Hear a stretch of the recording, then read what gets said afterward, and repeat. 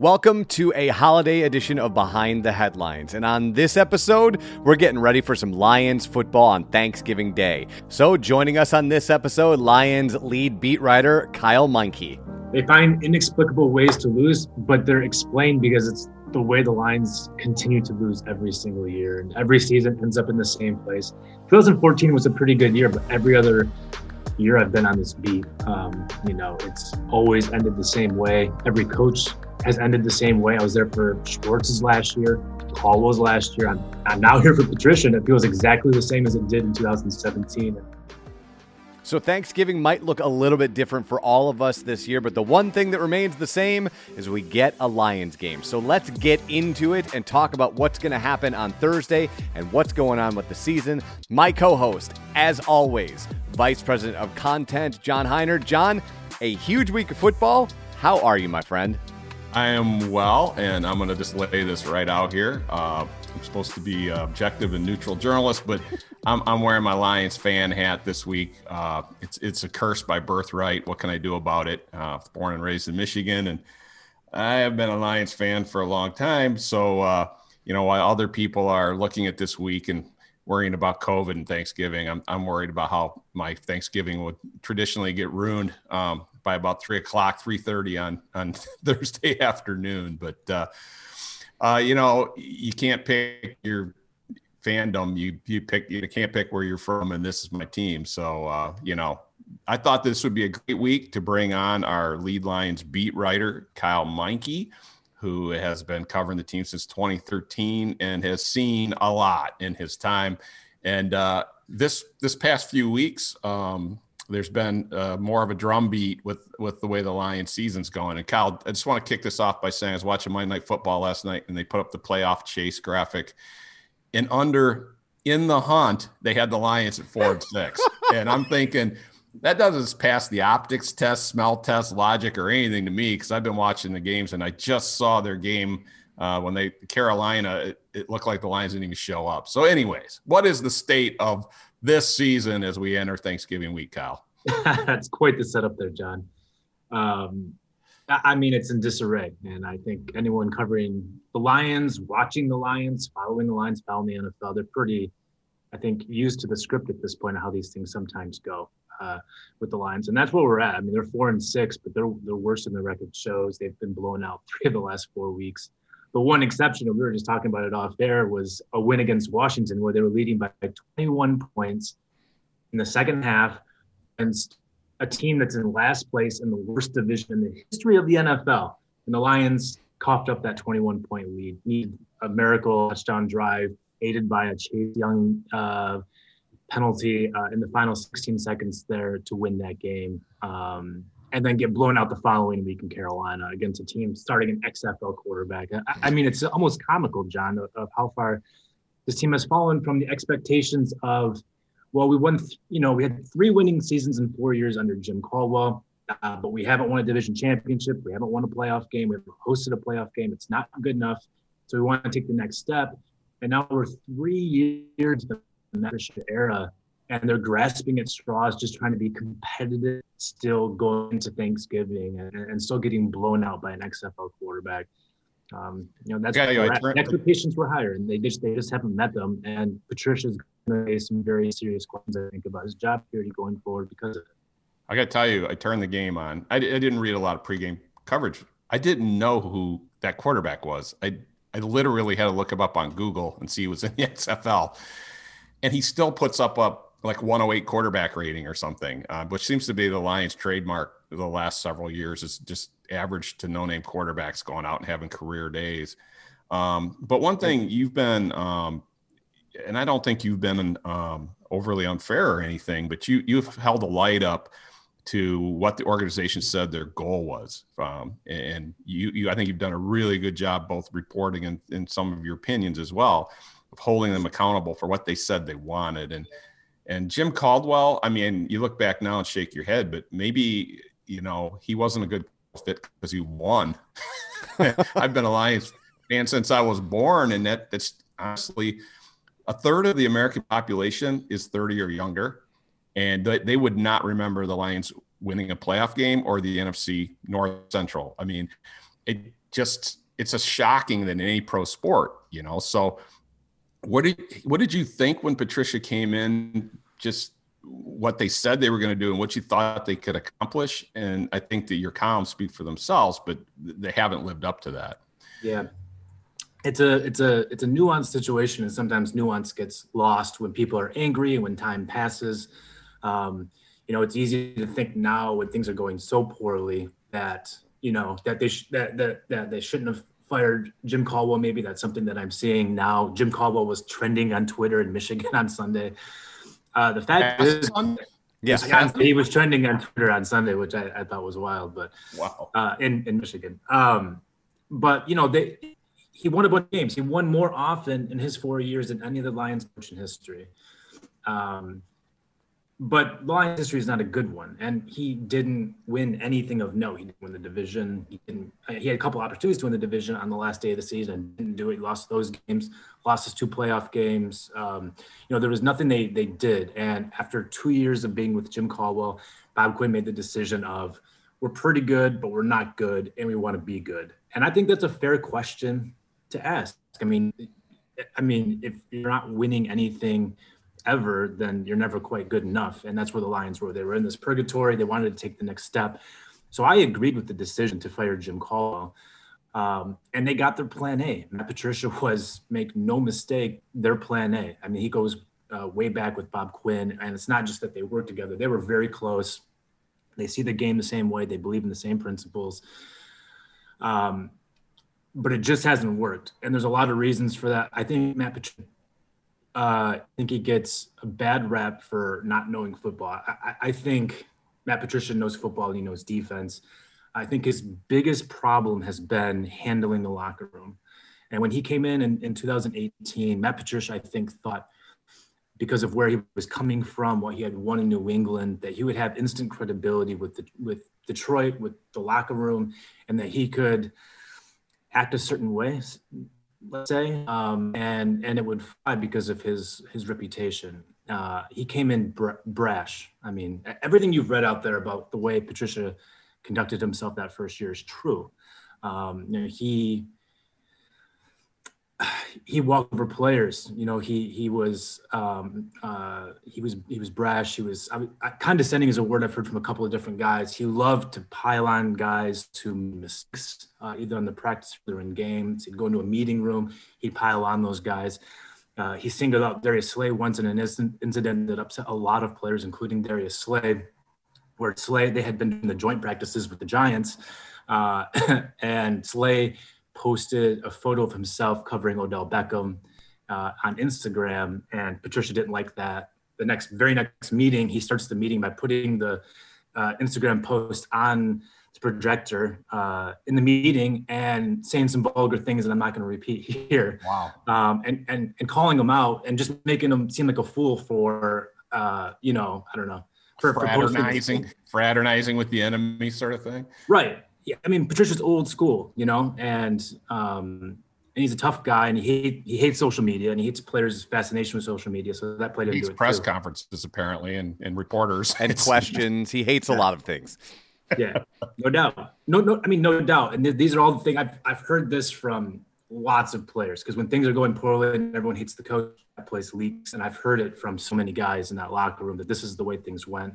When they lost by 31 points on opening night against the Jets, people were pretty shocked, because that was supposed to be like this big coronation from Matt Patricia, this supposed genius, and who was going to turn around the Lions, and they get whacked by a rookie quarterback. But the guys that I've talked to in that locker room are not surprised, because things were so bad in the locker room and everyone hated Patricia so much. So Patricia made these problems very early in his career, and he spent the past couple of years really trying to make up for it. And to his credit, I think he has matured as a coach. He has softened a little bit. Still runs a tough program, but he listens to guys better than he was before. So the locker room is more around him now than before. But the problem is, to get from there to here, they've had to get rid of a lot of good players along the way, because the players didn't like playing for Patricia. Right. Slay is a great example. Quandre Diggs is a great example. Golden Tate. There's a bunch of guys like that, and they're toward a new culture. Isn't that only 3 guys who are left on the roster? 3 or 4 or something like that from when. That rings true, John. I don't have the list in front of me. Newbach, obviously. Yeah, I think and you know, I'm going to go on thin ice here with this analogy, okay? But years ago, this guy was going to run for mayor, who had a little bit of a checkered background in Detroit. His name's Kwame Kilpatrick, right? And they said the dude's really brash, and and there were a lot of rumors about his character, and he had this big diamond stud earring, which was kind of turning some people off. So he took it out.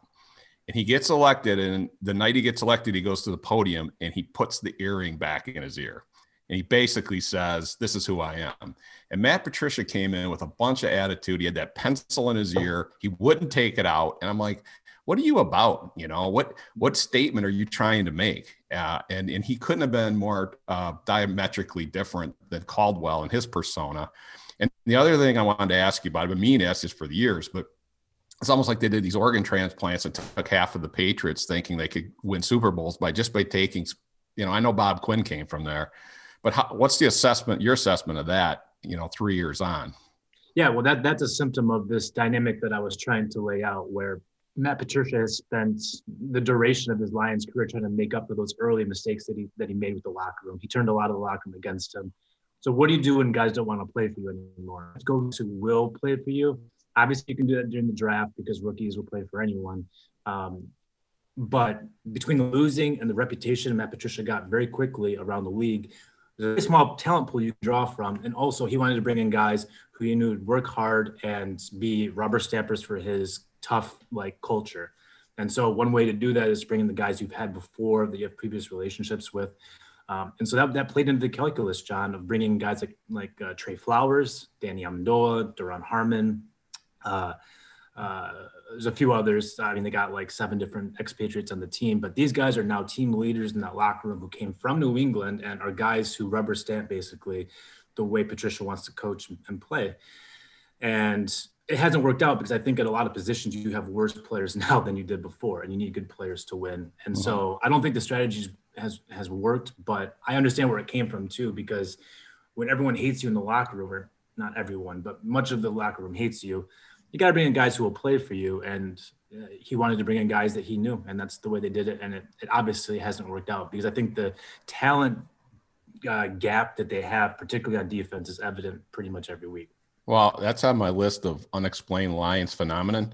And it's a long list, but this guy was supposed to be a defensive genius, and I can't hardly watch a game. It's just so I suffer watching quarterbacks just ringing up 75% completion percentages and teams running who have no-name running backs running through them. And, you know, the games that they've won have not been against the murderer's row of the NFL. And when Stafford's offensive tools are there and he's playing well, they seem to be competitive, but their defense is just horrible. And that's your calling card if you're Patricia, right? Yeah. Again, if I had an answer for this question, I'd be making a lot more money doing, working for somebody else, because it's hard to explain how a guy can come in with this reputation for really good defense. I mean, he was supposed to be a genius. Like, that word was being thrown around. People were talking about the engineering stuff, the rocket science stuff, rocket scientist stuff. It's kind of laughable to think of where that reputation was when it came in and where this defense is now. I mean, last year, it came in within 64 yards of setting the Lions franchise record for yards allowed in a season. A record set in 2008, by the way. They were within 64 yards of 2008 in their second year with a defensive-minded coach. Now he's had 3 years, 3 free agencies, 3 drafts to bring in a bunch of guys who are his guys, a second-round pick at linebacker, a top 5 pick at cornerback. You can go down the list. They have his guys at every single one of those 11 spots on defense, and it's one of the worst defenses in the league. Allowed 20 points last week to a team starting an XFL quarterback, down a running back, down 2 off line. They lost by 20, and it could have been much more. He threw 2 end zone interceptions. It could have been as many as 14 points more than that. It's inexplicable. I think it's a talent gap. Again, with the free agents they've brought in, it hasn't worked out. The rookies who have come in, I've been trying to rack my brain this week as I think about big picture stuff of who have they drafted, what defensive players have they drafted who got better over time? Like it's a very short list. Amani Oruwariye, the 5th round pick from last year, who's now starting at cornerback. He's getting better. He's a pretty solid player, I think. And he'd be much better if there was a pass rush in front of him. But that might be it. Like, I can't think of any other guys they've brought in the draft who have gotten better over time. I drank the Kool-Aid every draft. I thought, Eric Ebron was going to be, Tony Gonzalez. So, and he was after he left for a year in Indianapolis. But last night, I literally get choked up watching Aaron Donald play. I just got to tell you, right? I just can't fathom. Of course, then I talk about this with people. If they'd come to the Lions, would he be Aaron Donald? Or would he be hurt or been traded by now or quit football like Calvin Johnson? Because is there a Lions effect? Because Jeff Okudah, you watched his film and now he was surrounded by great players at Ohio State, and he's not, here at Lions, but he looks lost out there at times. I mean, he's what from the bottom on Pro Football Focus's ranking cornerbacks. Yeah, he's top 10. He's bottom 10 rather right now. Jeff Okudah is allowed 6 receptions last week on 6 targets, including a 52-yard pass that set up that first touchdown. The thing I'll say on Okudah is, first of all, he's a top 5 pick, so you expect good things right away. He's not meeting his expectations, and I'm not saying otherwise. But I will say cornerback is the most difficult position to play for a rookie outside of quarterback.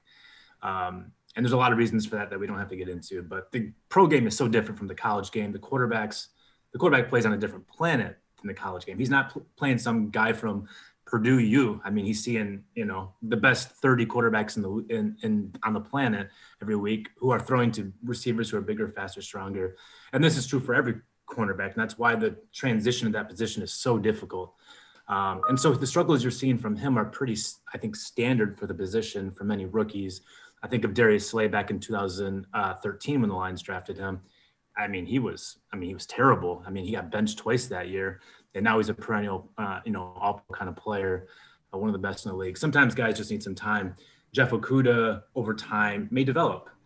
But I think it's also concerning that you spent a top 5 pick on this guy. These are supposed to be transcendent talents, the best talents in the league. And it's not showing up yet 10 games in. And the play he got beat on Sunday, I think, is a perfect example of that. The 52-yard pass. He lost his footing early in the route, which I've seen from him literally since day one. Everyone loses their footing sometimes, but this guy does it all the time.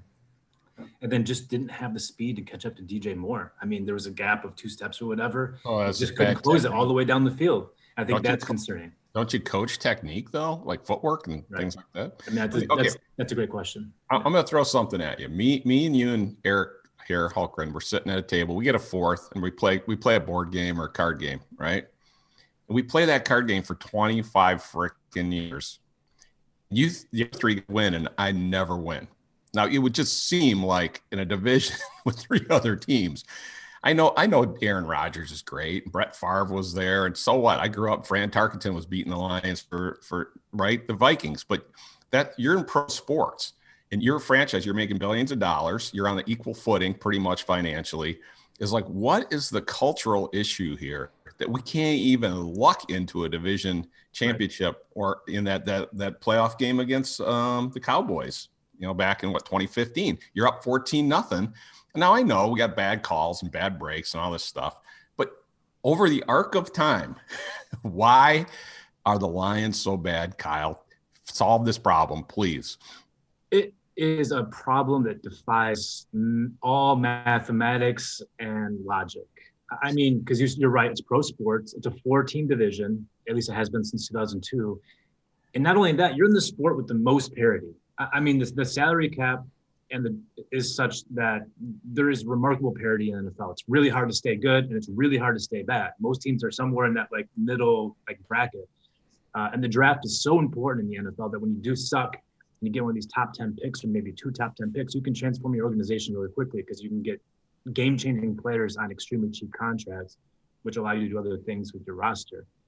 And yet the Lions every single year are some degree of mediocre, and they haven't won. I mean, they haven't won a division title since 93. It's the longest drought in the NFL. Obviously, everyone knows that they haven't appeared in the Super Bowl.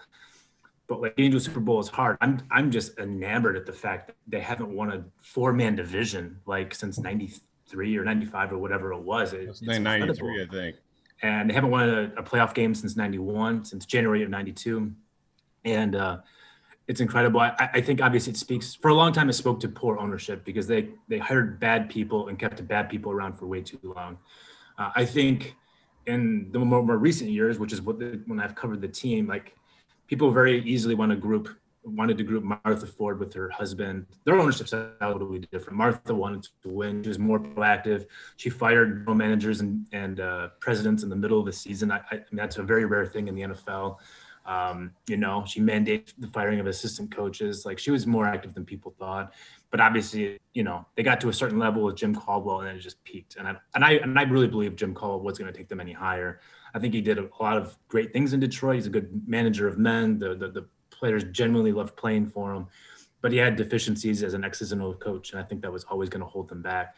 But then, of course, you hired Bob Quinn, who hires Matt Patricia, who is just an awful coach. I mean, he really is. Like, it has not worked out for him here. I would be curious to see Matt Patricia in a different situation where he doesn't have that awful first season that he did in Detroit that he's been trying to make up for in the locker room and stuff, because it might work out for him. I don't know. But, like, I just don't see this happening in Detroit, John. And this poor decision-making, the poor hirings and sticking with them for too long has just led to these endless cycles of mediocrity. Well, you use the F word, which I want to get to in a second, the Ford family. But if I look, Jim Schwartz, Rod Marinelli, Marty Morningweg, these guys all went on to be great coordinators. It's almost like the Lions hire great coordinators who don't have that head coaching. And then you look around I know there's a lot of young coaches who have novel offensive approaches and all this in the league, but there's also Andy Reid. There's just good coaches out there. But I was born in Dearborn. My mom worked for Ford Motor Company. I think the Ford family has been great for Detroit, and they make good products and all this stuff. But I think you've changed everything about the team. You've changed the players, the coaches, the GMs, the presidents, the uniforms, the field, the marketing, everything. The only thing that hasn't changed since I've been alive is the ownership of the family. And when William Clay Ford stood at the press conference firing Wayne Fontes and cried and hugged him, I think, they're nice people, but I think the culture of winning takes a different approach. And I think they don't have that fire to win. I saw in Denver was great in the 70s. They got really bad in the 80s and early 90s. And they got, a new owner who's now in the Hall of Fame who came in and demanded excellence, and I just don't see that with the Fords. And by the way, speaking of Wayne Fontes, the most Lions stat ever is that he's the winningest Lions coach in Lions franchise history, and he had a losing record. So I think that says an awful lot. As a Bears fan, I appreciate that statistic, so thank you for that. Eric from the top. He was no George Halas, but he's the best coach they ever had because he won a playoff game. So can you please address that, Kyle? And I don't want to be controversial or whatever. I just think I looked at from William Clay Ford to Junior to Martha to now Sheila, who seems like an awful nice person, but this is a pro football franchise, and we're ownership's responsibility in all this. Yeah. So William Clay, I think, I don't know about his earlier years, but in his later years, extremely passive owner who let bad people do bad things for a really long time. You mean like Matt Millen? Exactly. Perhaps, yes. Example. Yeah.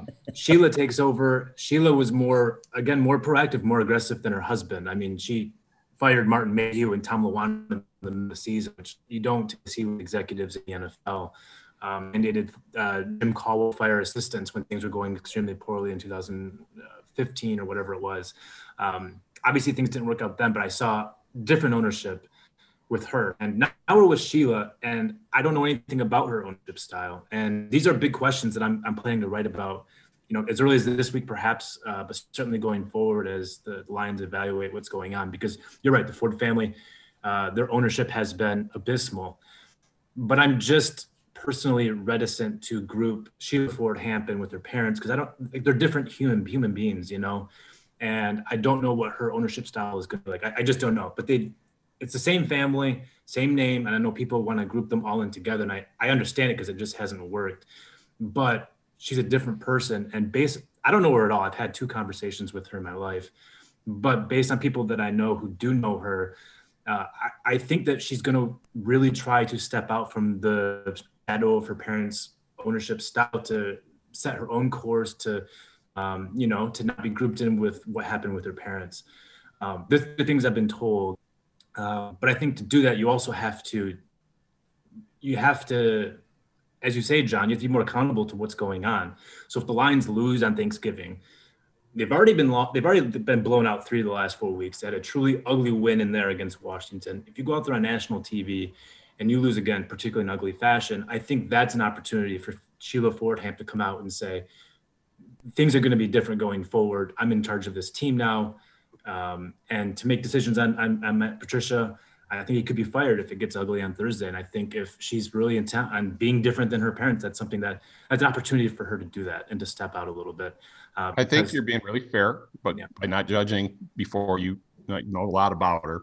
I did read one long profile about her and read her background, which is she's active in nonprofit causes. She was active in the Ann Arbor library system. I think she lived in Ann Arbor, former teacher, things like that. But I didn't see a football background. I didn't see any professional sports background. I'm like, I might know as much as she does. I mean, that might be presumptive, but it didn't look to me like she's coming through the league like Theo Epstein in baseball or something, where you're an expert at what you're doing. Now, it's been her mother's right-hand woman for the last, I would say, probably 2 years of Martha Ford's ownership. And you can draw your own conclusions about how quality of an education that is. But I'm just saying, her mom was an owner in name during that period, but Sheila Fordham was in the room when a lot of stuff was going down. That was her indoctrination into football. And then, like, when they brought back Matt Patricia and Bob Quinn, that was Martha Ford's name on it. That was Sheila Ford's decision. And obviously it's proven to be a wrong one. But I'm just saying that is her education in football. Yeah, so I'm not casting aspersions. And I wouldn't even judge her by her firing Patricia. It's more like it's going to take a few more years to see what she, and that's all we got is time as Lions fans. So back to Thanksgiving. Let's just really quickly, I'm going to give you guys a second to think of any favorite Thanksgiving memories you may have. And here's one that you'll enjoy, Eric, because you're a Bears fan, okay? Before you were born, and probably before you were born, Eric, it's 1980. I was home from college. I was 6. Okay. You notice Kyle's not saying anything.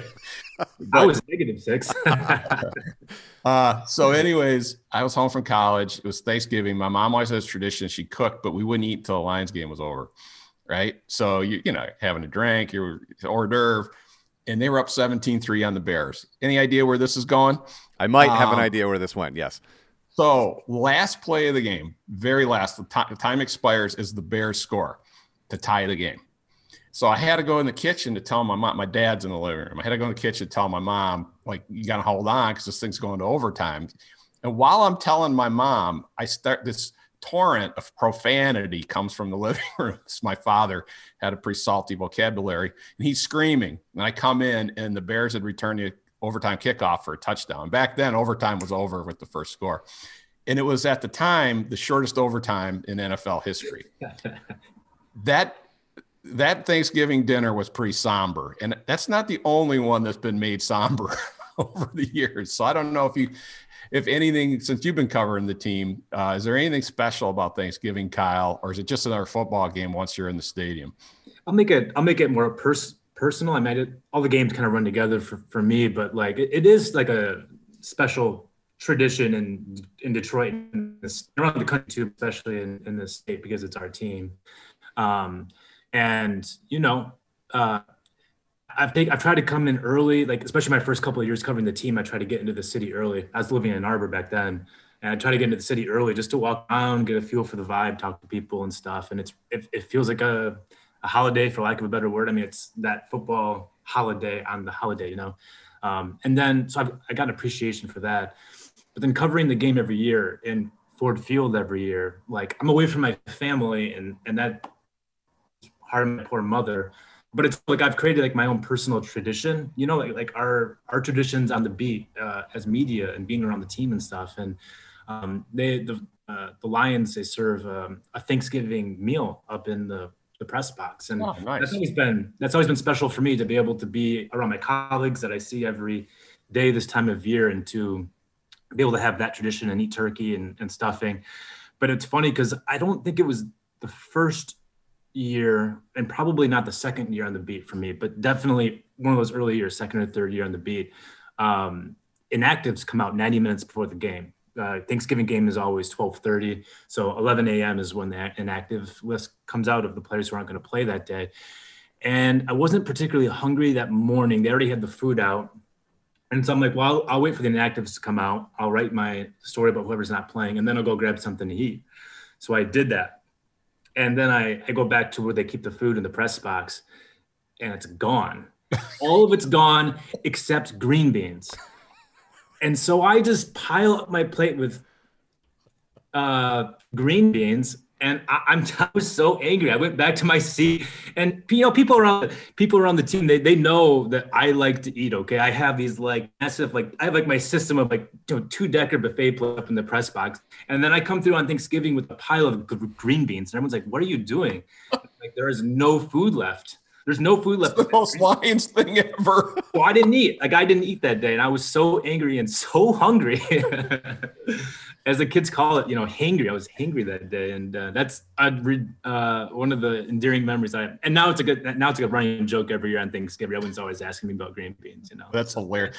So this year, things are different. Just really quickly, tell me how for you this year, and how this. I'm sure they're not going to put out a banquet for you guys this year or a buffet. But how are things been for you personally with the COVID lockdowns and the fact that there's no fans and all that? How's that made your job? Oh, it's made it very difficult, to be honest with you.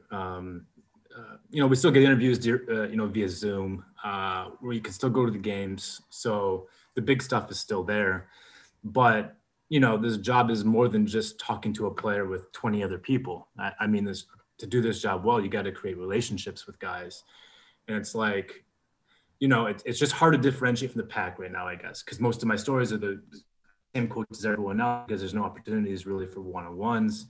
And beyond that, there's the long-term implications of I'm not developing relationships with the new guys. I still have the guys I knew in the locker room from before, and sometimes I can talk to them and get a feel for what's going on, but I'm not in the locker room every day, which it makes it more difficult to figure out the mood of the team. And then also, I don't know DeAndre Swift. Like, I've never talked to Jeff Okudah face-to-face. I've never talked to Vaitai face-to-face, like the new free agents. So like, I don't personally know a lot of these guys, and it makes it harder to build the relationships you need to write good stories, like in-depth stories, beyond the surface level of what's happening in the day-to-day. And so that's been difficult. And then, covering games has been fine because we're still there. Can still see everything, still talk to some people after the game. But again, you can't, after games, I love going to players that I have good relationships with no notebook out, no recorder out, and just asking honest questions about what happened. And that's how I've gotten the best information about what's gone down. No one wants to go on record saying, yeah, we sucked, or that guy sucked, or the coach sucks. But when you have a good relationship with a guy, who knows you're not going to burn him, and you can just have a frank discussion about why the hell something is happening, you can get a lot better information. And I'm not getting that information right now because of the COVID culture. The fan thing is bizarre. I mean, they have a backing track in the stadium going for some like murmur background noise, but it's still odd.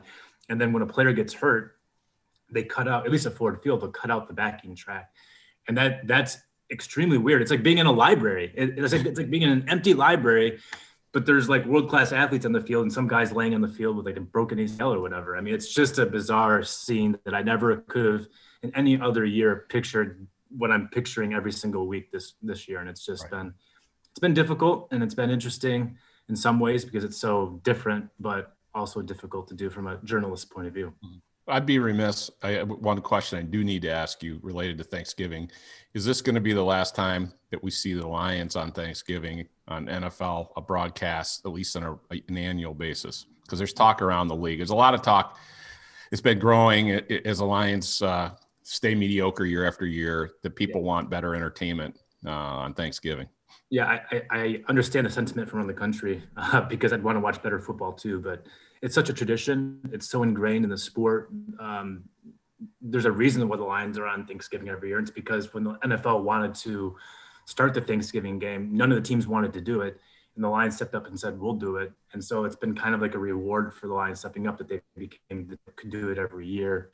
Now that it's a big thing, I just don't see them taking it away from Detroit. I mean, if they didn't do it after 2008 and 2009 and 2010, I mean, those years were worse than this year. I mean, they're bad this year, but that was like a nuclear wasteland back then. I mean, the roster was terrible. It was dysfunctional. I can't predict the future, John, and so who knows? But it would surprise me just based on conversations I've had with people around the Lions. The Lions believe they'll never have it taken from them. At least they can't foresee it happening. Mm-hmm. Well, and they added 2 more games on Thanksgiving Day, so they always find a way to get the Saints or somebody on there who's good. So, anyways, hey, I hope you get more than green beans this year, at least at home or somewhere, from Grubhub or something. Oh, believe me, when I walk in, I'm piling that plate up first thing every single year now. It'll never happen. You don't miss that meal, right? Hey, Kyle, good luck covering the game this week. Have a happy Thanksgiving. It is a very strange year. A lot of we just canceled our family, our annual, everybody's going to kind of have to just ride it out. But, we're Lions fans. We're used to riding it out. So as a Lions beat writer, I hear you, man. I got to watch that stuff live every single year. Hey, thanks for taking one for our team, Kyle. I appreciate it. Anytime. Nice catching up, John. Good to see you, Eric. Thank you for having me on.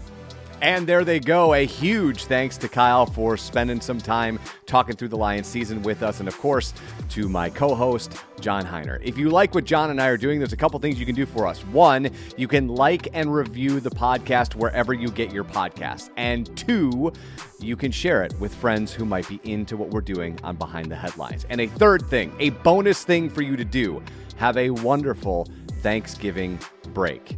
I hope you and yours are safe, and we will talk to you next week. Until then, I am Eric Hultgren. He is John Heiner, and this is Behind the Headlines.